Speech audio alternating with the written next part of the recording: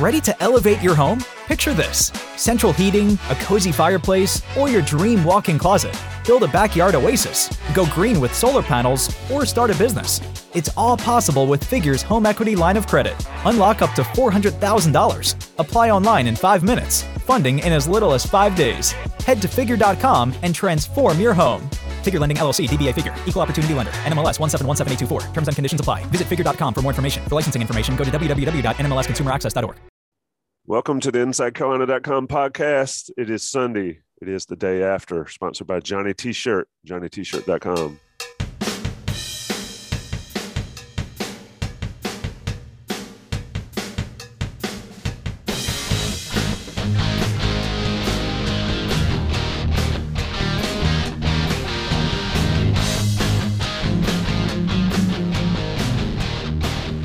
With the day after brings an expert panel, myself not included, of Buck Sanders and Jason Staples. Carolina beats Duke like a drum, and a predestined outcome made for a little bit of a boring game, Buck, in my eyes, but there were some positives. How'd you see the game shaping up yesterday?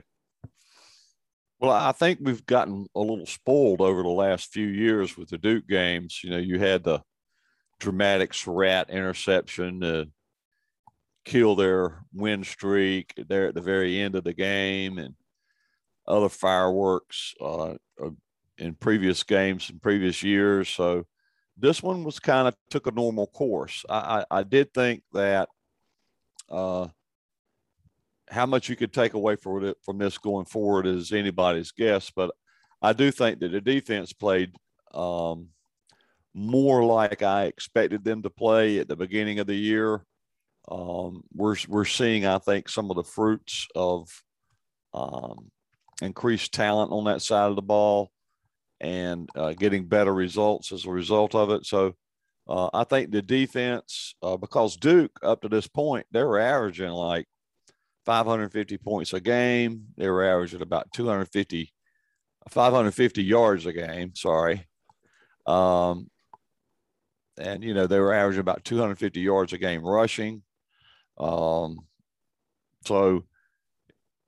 North Carolina to sort of cut all that production in half, although they have been playing our Sisters of the Poor so far this year, still that there's how they got to 3-1 was on the offensive side of the ball. Their defense sucked the entire year so far, and North Carolina's offense didn't really show out against their defense so much. So it was unusual in that regard. Yeah, Jason, watching this game, this is how Carolina fans have always expected the Duke-Carolina rivalry to be, right? Just a sleepwalk, Carolina dominant win over the Blue Devils. And it never is. And it never is. And Carolina fans expect it. And I still cannot get over how that game ended in 2019. If I hadn't seen it with my own two eyes and I'm seeing the replay, I never would have believed that outcome happened. And then you flash forward to this year, Carolina's on an upward trajectory. David Cutcliffe's probably in his swan song at some point. He's got to be at Duke. But, Jason, let's talk positives and negatives. What positives did you see for Carolina come out of this win yesterday? I think one thing was just watching them sort of figure some things out on the fly. I mean, I thought early on they didn't play the run all that well. They had a few misfits early on against some things that Duke does in the running game and gave up some big plays. But they also typically ran those plays down where you could see some of the athleticism. But the other thing is that the positive is that they quickly made those adjustments and really shut Duke down for the rest of the game. So again, just seeing that growth of, okay, had some misfits, had a few plays that busted. All right, now lockdown and things were over. And I think that was a big plus. I think also on the passing side, they were able to handle their business and even though they weren't able to run it on them early the way that I thought they might be able to, because Duke was able to load the box, they were able to get some rhythm in the quick passing game and make some plays there. As far as negatives, I thought the fact that they did struggle as much on offense as they did, and the fact that they continued to have some trouble getting the ball out quickly until they did get a little bit of rhythm was a bit of an issue. So, they had to stretch to some other things. And I think the offensive side of the ball remains a real question mark at this point in the season. And that's not something I think most of us expected at this point in the year. Yeah, I agree with that, Buck. A couple things that I did like on it. First, Josh Downs is ridiculous. I mean, we can either never have to talk about him again on this podcast because it's just he's going to do Tommy, what he let me break in for a second. I remember, well, I think it might have been like our season preview of this podcast when we were talking about all this. And Jason said, well, Josh Downs is going to be better than Daz Newsome was last year. By a mile. Both of us just kind of batted our eyes at that, like, "You come on, Jason." I've been on the Josh Downs. Don't get out over your skis. Well, both of us felt that way.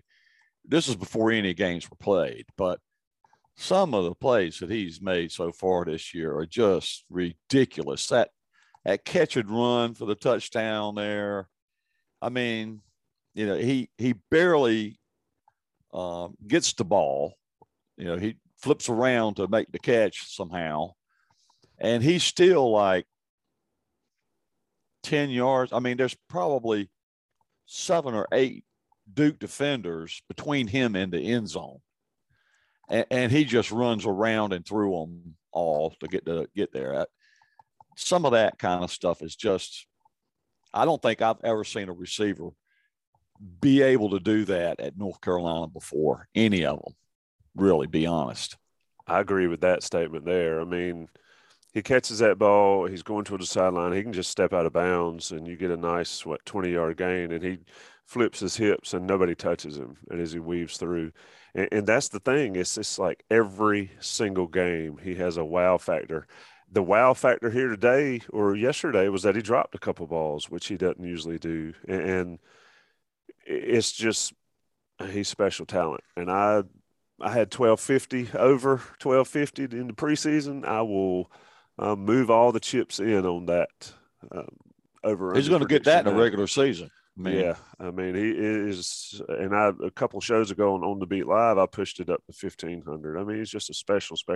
He's going to spoil a lot of people, right? A lot of Carolina fans, when Josh Downs moves on, are going to realize, I think, at that point how good this guy is.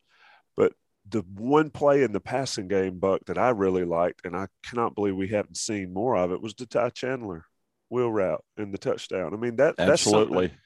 Some of us have been calling for that since well before the season. And if my memory serves, we discussed that's Chandler's bread and butter is catching the ball out of the backfield. But that play right there, if I said it was a boring game, that play there made me perk up and say, oh, this offense can actually do that. And I think if they can do that consistently, it sort of changes the game. But your thoughts on that play specifically, Buck? A lot of things came together on that play. In fact, it's probably the best down that the entire offensive line had for the game. The offensive line played that snap perfectly. So there's that. And then he had the tight end, I think Morales, out in front of him blocking it. And so it was almost like unstopped from the get-go. I think a couple of the offensive linemen may have also actually gotten pancake blocks on that play. So it was their best snap. You had the tight end out in front, and really it was just an easy, throw and catch to Ty Chandler, and he's gone 75 yards, and, he's got hardly even touched the whole way. So, yeah, great play there and great execution. We've been talking about execution all year, but they executed that play perfectly. The entire offense did. And who threw the little get in the way block to make sure the Duke guy had no shot? But number 11, Josh Downs. Jason, the running game still. I mean, Sam Howell got beat up a little bit. I'm looking at the stat sheet. He had 36 yards of loss rushing. So, of course, that goes into Carolina's rushing stats, but 135 yards total, 3.6. That's just – Carolina's got to figure this out. What did you see and what could be coming for some breakdowns this week from you on this rushing attack? Because 135 a game is not going to get it the way this schedule ramps up here in the next few weeks. First of all, before we go, I do want to give more credit also to some folks on that long Josh Downs touchdown, which was ridiculous. But look at the downfield blocking. I think you had Garrett Walston make a big block there, and I think it was Antoine Green that made another big block there that made it look easy. But Downs, by the way, just making guys look like he's playing with the JV team. I mean, it's just crazy on that. But yeah, when we go to the running game, it's frustrating to watch because you're just there's not, a healthy running game has a lot of running game in general has a lot of moving parts.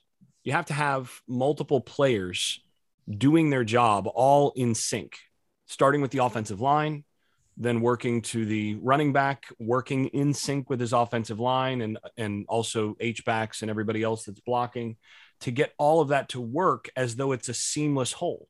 And right now there's just no continuity that Carolina has in terms of what you're seeing up front and what you're seeing with the running backs and everybody else. Nothing looks like it's actually working smoothly for them. They're giving up too much penetration. And it helps a lot to have a couple of elite running backs as well. Well, yeah. And what makes those guys elite is that they do make their offensive line look better, right? They get in sync with their guys. And I was looking at it just briefly. I'll get out of your way here, but I was looking at it last year. Sam Howell got sacked once last year, and the running backs ran for 350, and North Carolina had 5 rushing touchdowns. And Sam Howell wasn't hardly touched last year by Duke or anybody else that he didn't want to get touched by, except for he just hold the ball too long or what have you. But that's the difference, right? I mean, you had Michael Carter and Javonte Williams running the ball for 350 and 5. Well, behind the exact same group of offensive linemen. Exact same group of offensive linemen. And one of those touchdowns was by Howell. So 4 by the tailbacks, 4 rushing touchdowns, 3 by Javonte, 1 by Michael. And, when you've got that, the defense they can't defend you like Duke tried to defend North Carolina yesterday, right? Because that's not going to work. It's not going to work for them to try to, shut down the running game, because you're not shutting down Michael Carter and Javonte Williams. It's just not happening. Not for Duke. Some other teams can pull it off, like Notre Dame or Texas A&M, but not Duke. So, I mean, I'll get out of your way now and let you get back to it, Jason. But, that to me is the big difference. You got a couple of elite talents back there that you're rotating in and out. And, by the time you get to the third quarter, you've got infamous business decisions being made by the defense. And nobody in North Carolina's backfield this year is making anybody make any business decisions. Who is saying, I'm just not wanting to tackle that guy, it's not happening. So that's where we are. Now, what can UNC do about it? I have no clue. But that's where UNC's offense is right now. And this is the ugly portion of the podcast. We have the good, the bad, the ugly. This is ugly. And, Jason, I want you to go all in on this, because I do think that the key point you just made right there, it is the same group of offensive linemen. I mean, it cannot all be on just the talent at running back. It can't. There's no way. It's just it's not a matter of talent, though. See, it's not talent necessarily. I mean, I guess if you count vision and some of those things as talent, then sure. But they have athletes at running back. What they haven't gotten is the level of vision and syncing up with the offensive line that you had with the other two. And, honestly, if I were an NFL evaluator, I would have Chandler. I would have a note on his file that would say he's a better fit for a wide receiver.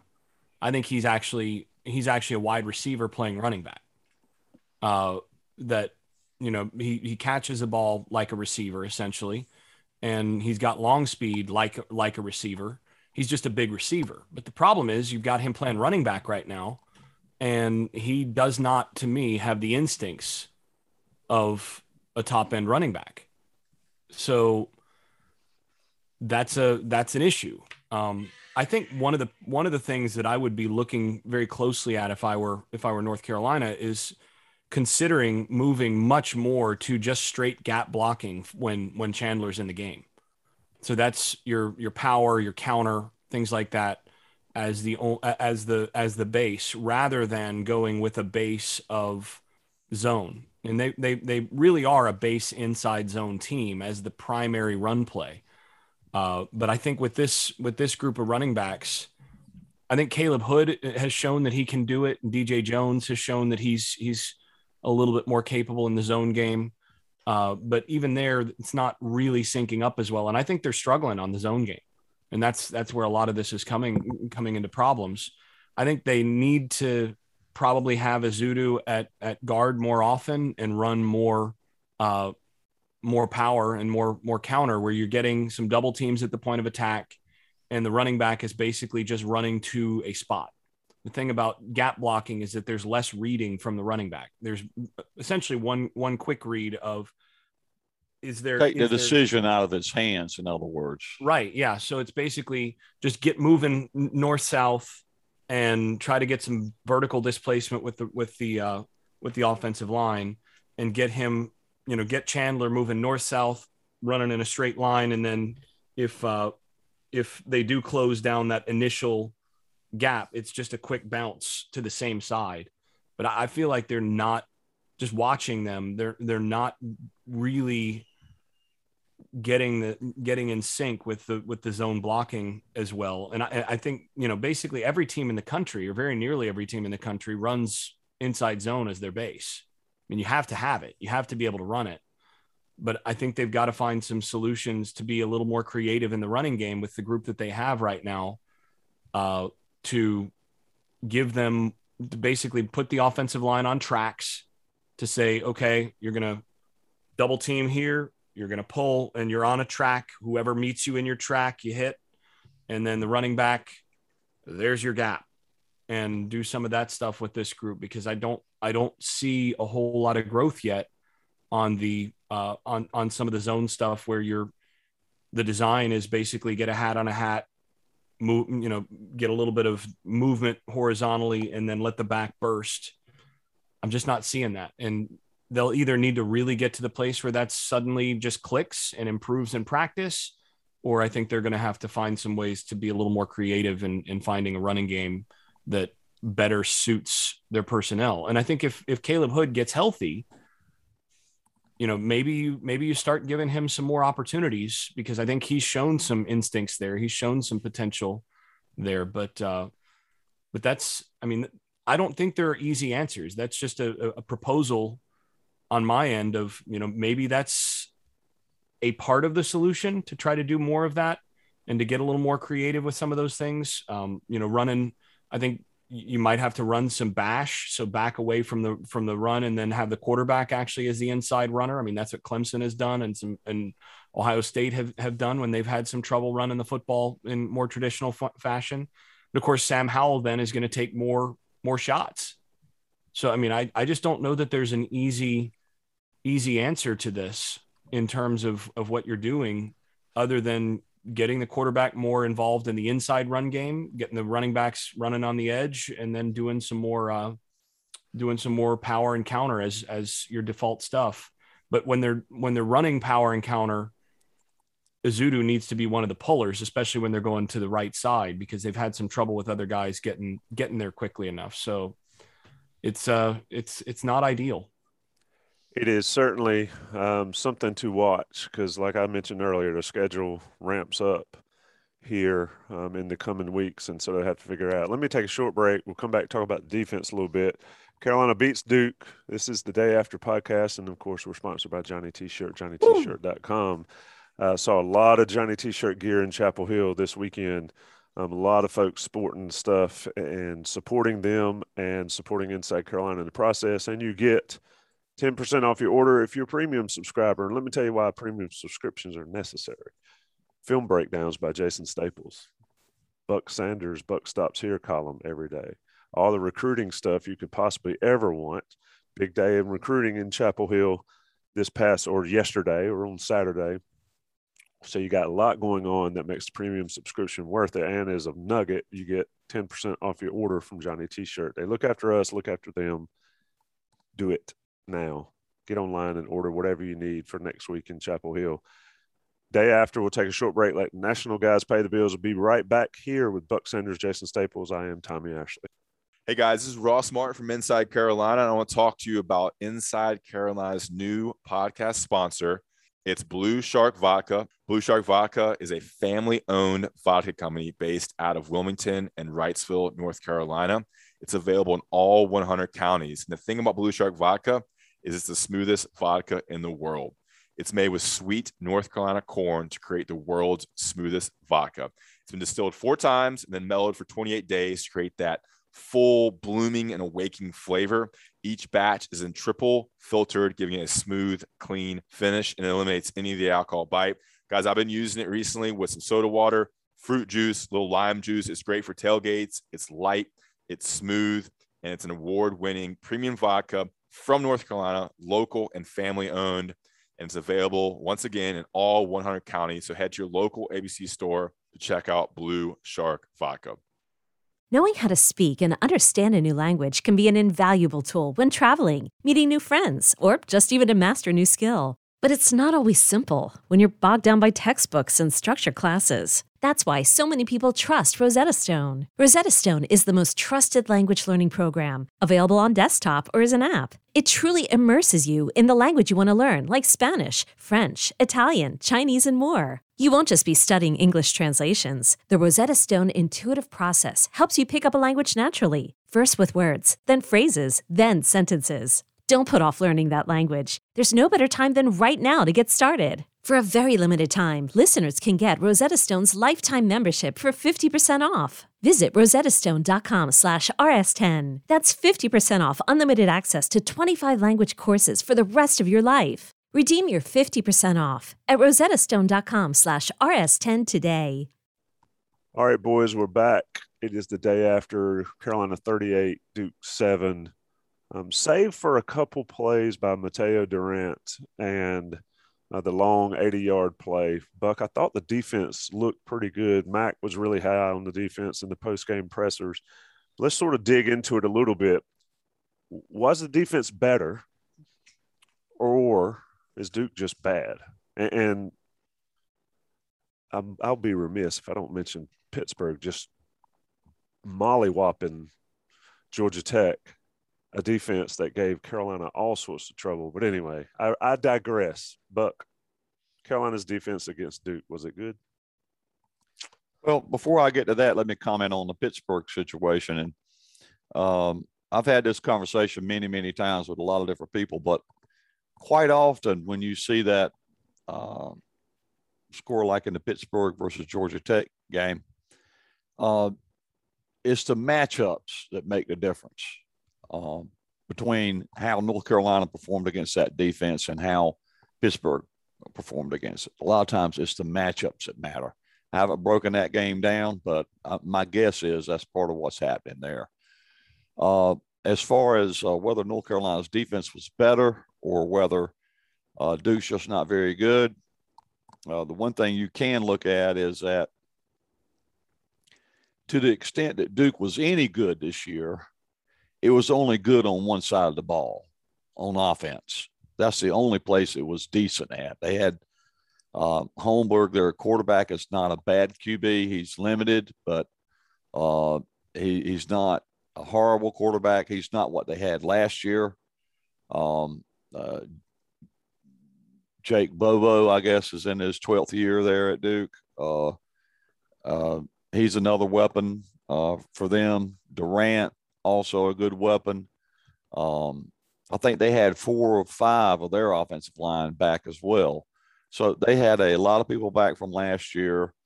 The only real strength of that Duke team was this offense. And for North Carolina to play them as they did defensively is a good sign.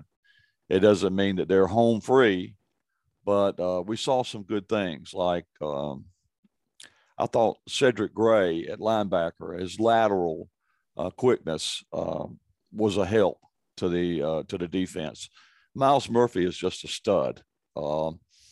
If he doesn't come in for some postseason honors in the ACC, I don't know what to tell you, because every game he's making plays and being a problem on the defensive line for opposing offenses. I think the secondary played a little better yesterday. May have been one of their better games. And so overall, I think the defense just played well. It's good to see some of the younger players, get some run. And I looked at the snap counts from a year ago against Duke, and I think they had 6 defensive linemen get some snaps, and I think a couple of those guys had less and had single digits out of that 6. And this year they had 9 guys get snaps on the defensive line. And I don't think anybody had more than like 31 or so on the defensive line. And that's a lot different than the Aaron Crawford, Jason Strowbridge days when they got 60 snaps apiece on the defensive line. So that not only helps you against Duke, but it helps you down the road in future contests. They're not going to have as much wear on their tires when we get to the 8th and 9th and 10th games of this season. They're going to be a lot fresher than previous North Carolina defenses that we've seen, in the last 3-4 years. So all those things are positive. What they can they take this defensive performance and build on it and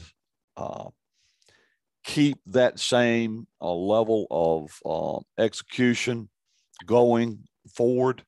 We'll see. With North Carolina, too often it feels like 1 step forward, 2 steps back at times. So we'll just have to see if they can put one front in front of the other going forward.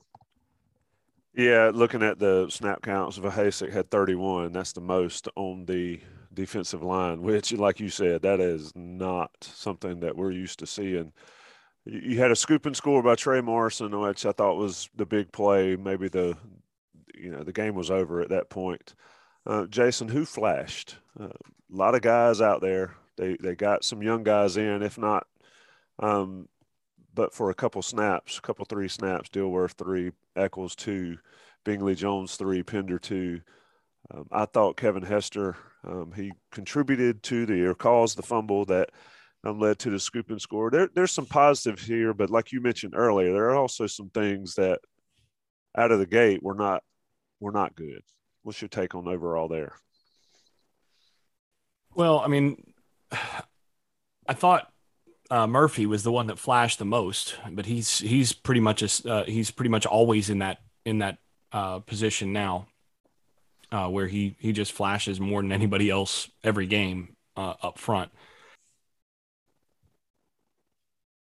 Bless you. For those that are listening to this instead of watching it, I think he sneezed 3 times. I'm not sure if that's a jinx or not, but and he has a masterful use of the mute button. Yeah. I have exorcised the demons. This place is clean. So, so getting back to that, I had a little tickle there. The guy that flashed the most was the guy that's been flashing the most pretty much all season, and that would be Miles Murphy. I thought Gray actually played probably the best game he's played overall so far.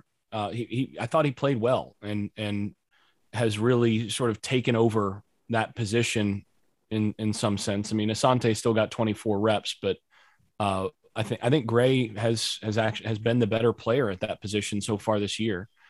Hester was another guy that I think really, and you mentioned he was in on that forced fumble.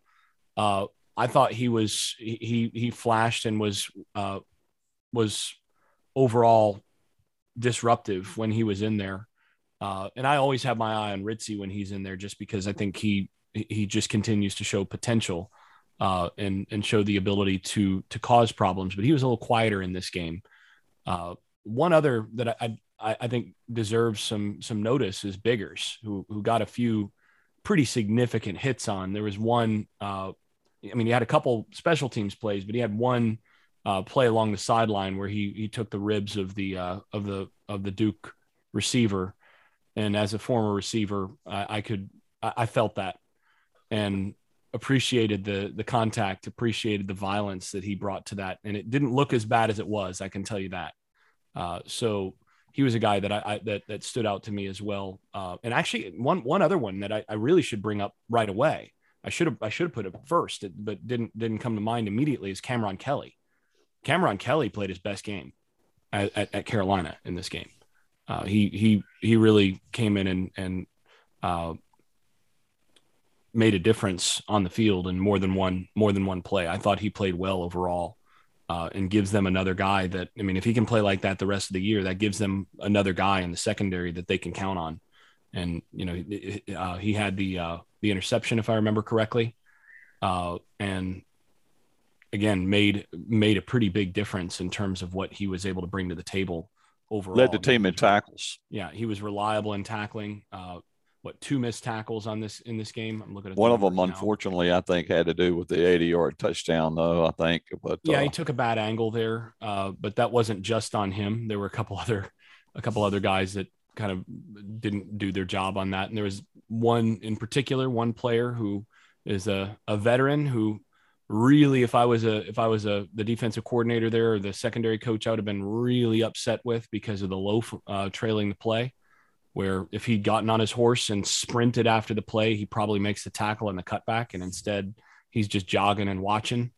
And that to me is unacceptable. There were a couple of examples of that in this game. And I would be having those guys running the Kenan Stadium bleachers on Monday as a result of that, because you can't have that those little lapses where you become a spectator when the ball's in front of you. You got to sprint after it, because you never know if your teammate's going to get him to cut back.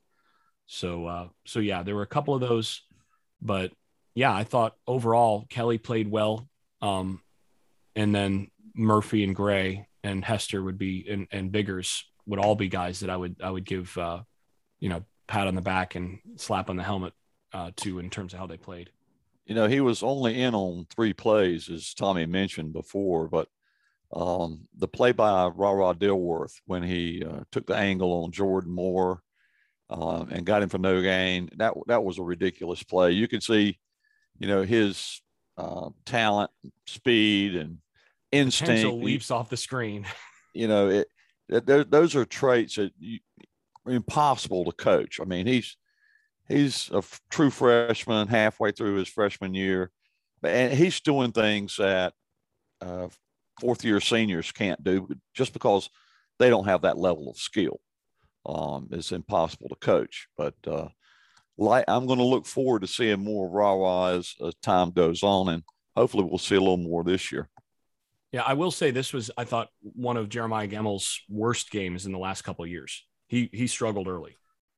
The couple long runs by Durant early in the game were on, as far as I could tell, were on Gemmel for being slightly out of his gap, and you just can't have that from your defensive leader. He struggled a little bit in this game. I enjoy seeing team leaders in tackles like with 6 or 7 instead of like 15, like we used to have to watch with Dexter Reed and guys like that back there. It just tells me there's more guys getting to the ball. And even though it's Duke, and even though there's issues, that certainly the potential flashes there. Let's wrap this one up. We don't need to really talk terribly long about Duke's win over North Carolina. Like I said, like we said, it is expected at this point with Mack Brown and Duke. I don't think we need to talk about Duke's win over North Carolina at all. Oh, Period. Well, end of story. Yeah, it didn't happen. Rewind, delete, edit. Let's talk about the ACC, though. And, Buck, I'll let you get in on here. I mentioned Pitt's win over Georgia Tech. It cracks me up when I'm looking at the ACC division races. All right. Wake Forest, 3-0, 5-0. Pitt, 1-0, 4-1. They lead the divisions. The two Florida schools that were supposed to come into this conference and be a boon have been a drag. No offense, Jason. But Coastal Chaos, Buck, is not just coastal chaos. It's Atlantic chaos, and quite frankly, it's national chaos with all these. It should have been more chaos because Clemson should have lost last night. They got lucky. They are extremely lucky that Jerkovic didn't play for Boston College and is out, or they'd have gotten whipped yesterday. Well, not just that, but I mean, did you watch the end of that game? Mm-mm. Yeah. Oh my gosh. I mean, Boston College is on the 12-yard line, first and 10 from the 12-yard line. 47 seconds to go, basically. Yeah, absolutely chewing through the Clemson defense that had no answers. And then they lose the game on a snap, on a bad snap that goes just a little wide of the quarterback to the left. Quarterback drops the snap and it rolls right to the Clemson defensive end. And you just go, you've got to be kidding me. Because the way that was looking, it looked inevitable that was going to be a last-second score from Boston College and Clemson was going to get beat at home. They should have lost that game. And honestly, I mean, Boston College outplayed them through most of that game. Clemson, it was a skin of their teeth deal. And, oh, my goodness. I mean, you talk about really throwing things into chaos. That would have done it. It's crazy. I did not see it. I'll have to check it out. But I saw that it should have been that way. But, Buck, this is crazy. I mean, college football is absolutely insane this year. I think that is a big part of the frustration for the Carolina fan base is like everything's ripe for the picking, except for Georgia and Alabama. And I know your thoughts on Georgia. But it's just wide open. Carolina hadn't been able to take advantage. But I'm not so sure that a lot of those goals still aren't pretty clearly in the picture. Buck, your take. You know, I thought about it this morning a little bit, and there was a time where the term transitive property got debated a bunch on these podcasts and, on message boards and stuff, where we would talk about, well, this team almost beat that team and this team lost barely to that team. And so that means that team C is just better than everybody. I mean, it gets crazy. But if you look at that transitive property this year, you see some real craziness. Earlier this year when right after Virginia Tech had beaten North Carolina, everybody's saying, well, we don't think Virginia Tech is a very good team. They beat North Carolina, but they're just not very good. So, well, they lose by, I think, 3 to West Virginia at West Virginia. And everybody's saying, oh, that definitely means they're not very good because they lost to West Virginia. So there can't be a good team. Well, West Virginia lost by 3 points to Oklahoma at Oklahoma. And Oklahoma's undefeated, ranked 6th in the nation. And you go from team to team to team to team like that. Oregon's number 3, gets beat by Stanford. UCLA also loses. So no Pac-12 in the playoffs this year either. I don't see a way for hardly a Pac-12 team to get into playoffs now, although anything can happen the way we've seen this season unfold. Notre Dame gets beat at home by Cincinnati. Cincinnati's got a good team, but how often does Notre Dame lose at home? Well, they might lose a few more times at home. I said before the year this might be a 5-loss Notre Dame team, and I still think that. Well, it may well be, but how often have they lost to a group of 5 team in South Bend in your lifetime? Not often. So, all these things are just make for an incredibly crazy season. And, we may think Alabama and Georgia are powerhouses, but we thought Georgia was a powerhouse when they lost at home to South Carolina a couple of years ago, and South Carolina had beaten nobody. I think North Carolina had beaten them already that year. So this is the craziest year I've ever seen in college football. Who knows how it's all going to turn out? And yeah, that adds a little bit to the frustration for UNC fans. But what UNC needs to worry about is UNC. You know, they need to think about themselves and how they get better, not what's happening elsewhere in college football. So if you're frustrated, I think that's understandable. But what North Carolina has to worry about is North Carolina. Jason, how much of those Pitt versus Wake Forest ACC championship game tickets going to go for in Charlotte? And I say it in jest, and it probably could happen, or most likely would happen at this point. But anyway, the chaos. Well, you remember how oil price? What happened with oil prices at some point last year? Man, I don't know what to think about that. Oil prices went negative for a while because of the storage, and that might be the situation for the ACC championship tickets. If it's Pitt versus Wake Forest, of, you know, the ACC starts paying live actors to go out there and actually be a Japanese interest rates below zero. Yeah, exactly. Yeah, like we got to get some people in the stands here, like going out and beating the bushes in Charlotte, saying, "Hey, you want to watch a game? You just got to cheer a little bit when the cameras are on you." that might be what's necessary, but man. Yeah, and Carolina's got Florida State coming in. Jason, I'll let you end the show talking about that.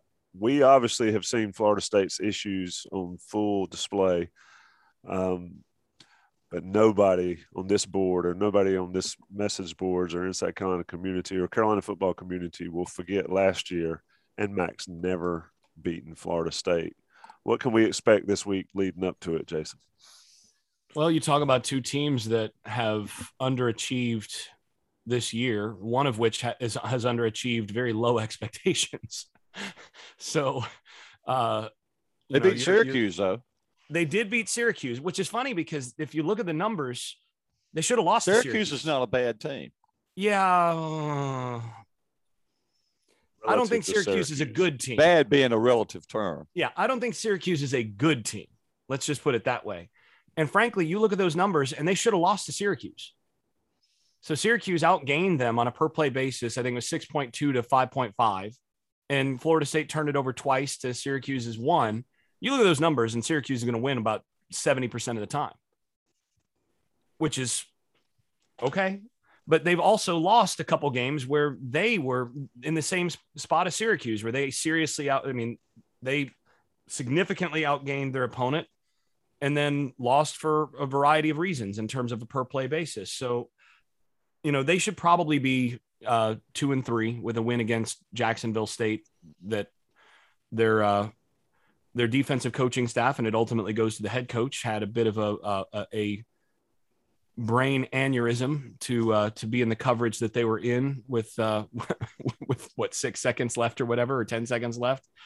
I think it was 6.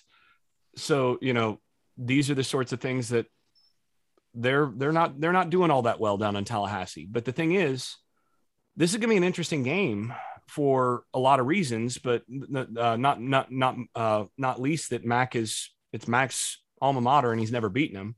But that these two teams, they've got a lot of weaknesses and they've got some strengths, and those line up in ways that are really interesting. I mean, Florida State's strength this year is on the defensive line and being able to stop the run and being able to get after the quarterback and get guys, you know, get hits on the quarterback. With what we've seen from North Carolina offensively, that's been a problem. If they can't run the ball, just, you know, hand the ball off and go downhill like they did against Virginia, they've struggled on offense some this year. And they couldn't run the ball last year against Florida State. Right. And Florida State's improved up front from what they were last year. So, you know, that's an issue. But Florida State in the secondary has been less than good. And North Carolina has guys that can give them some serious problems. But will Carolina actually execute in the passing game the way that they should? They've not been nails on that all year. So, you know, I think the trump card in this game for Carolina boils down to Carolina has Howell and Downs, and I think Carolina should be able to get Downs into some advantageous matchups, and that may well be what decides this game. But Florida State can't throw the ball. They struggle to run it. It's one of those situations where you look at their offense and you say, what is it exactly that you do well? They got a couple backs that are good backs, but they've struggled a little bit. They should be the healthiest they've been on the offensive line coming into this game that they've been since the Notre Dame game. So that should give them some chance. But I mean, I think this is a game where probably the team that scores 28 points wins the game. I mean, I just don't know that there's going to be a ton of points in this game, given the way that these teams have gone. And I do think that if Mack doesn't win this one, I'm not sure when he's going to get that elusive win against Florida State, because this is not a Florida State team that should beat this North Carolina team. That sounds, I almost can hear the echoes from this same conversation this time last year. Carolina beats Duke 38-7, does what they're supposed to do to get a win, a lot to clean up. It's still at this point in the season that we didn't expect they would be needing to clean up, and Florida State comes to town. 3:30 in Kenan Stadium next Saturday, or this coming Saturday. It's been the Day After podcast. It's always more fun when they win, boys. Buck Sanders, Jason Staples. I've been your host, Tommy Ashley. Johnny T-Shirts, our sponsor. Thanks, guys. Hey, both teams I covered actually won this week. You know how long it's been since that happened? Both teams I cover. Next week, hey, one of them's guaranteed to win. So you're on an impressive run, I must admit. On the flip side, one of them's guaranteed to lose. So yeah, but that's been happening anyway. Yeah. Guaranteed. Appreciate it, boys. Celebrate and save at Ashley's Anniversary Sale. With Hot Buys, your choice of colors starting at just $3.99. Ashley Sleep mattresses starting at $2.50. Plus, receive a free adjustable base with select mattress purchases. And shop top mattress brands like Stearns & Foster, Tempur-Pedic, Purple, and Beautyrest Black with 60-month special financing. Only at Ashley. Subject to credit approval. No minimum purchase required. Minimum monthly payment, down payment, tax, and delivery may be required. See store for details.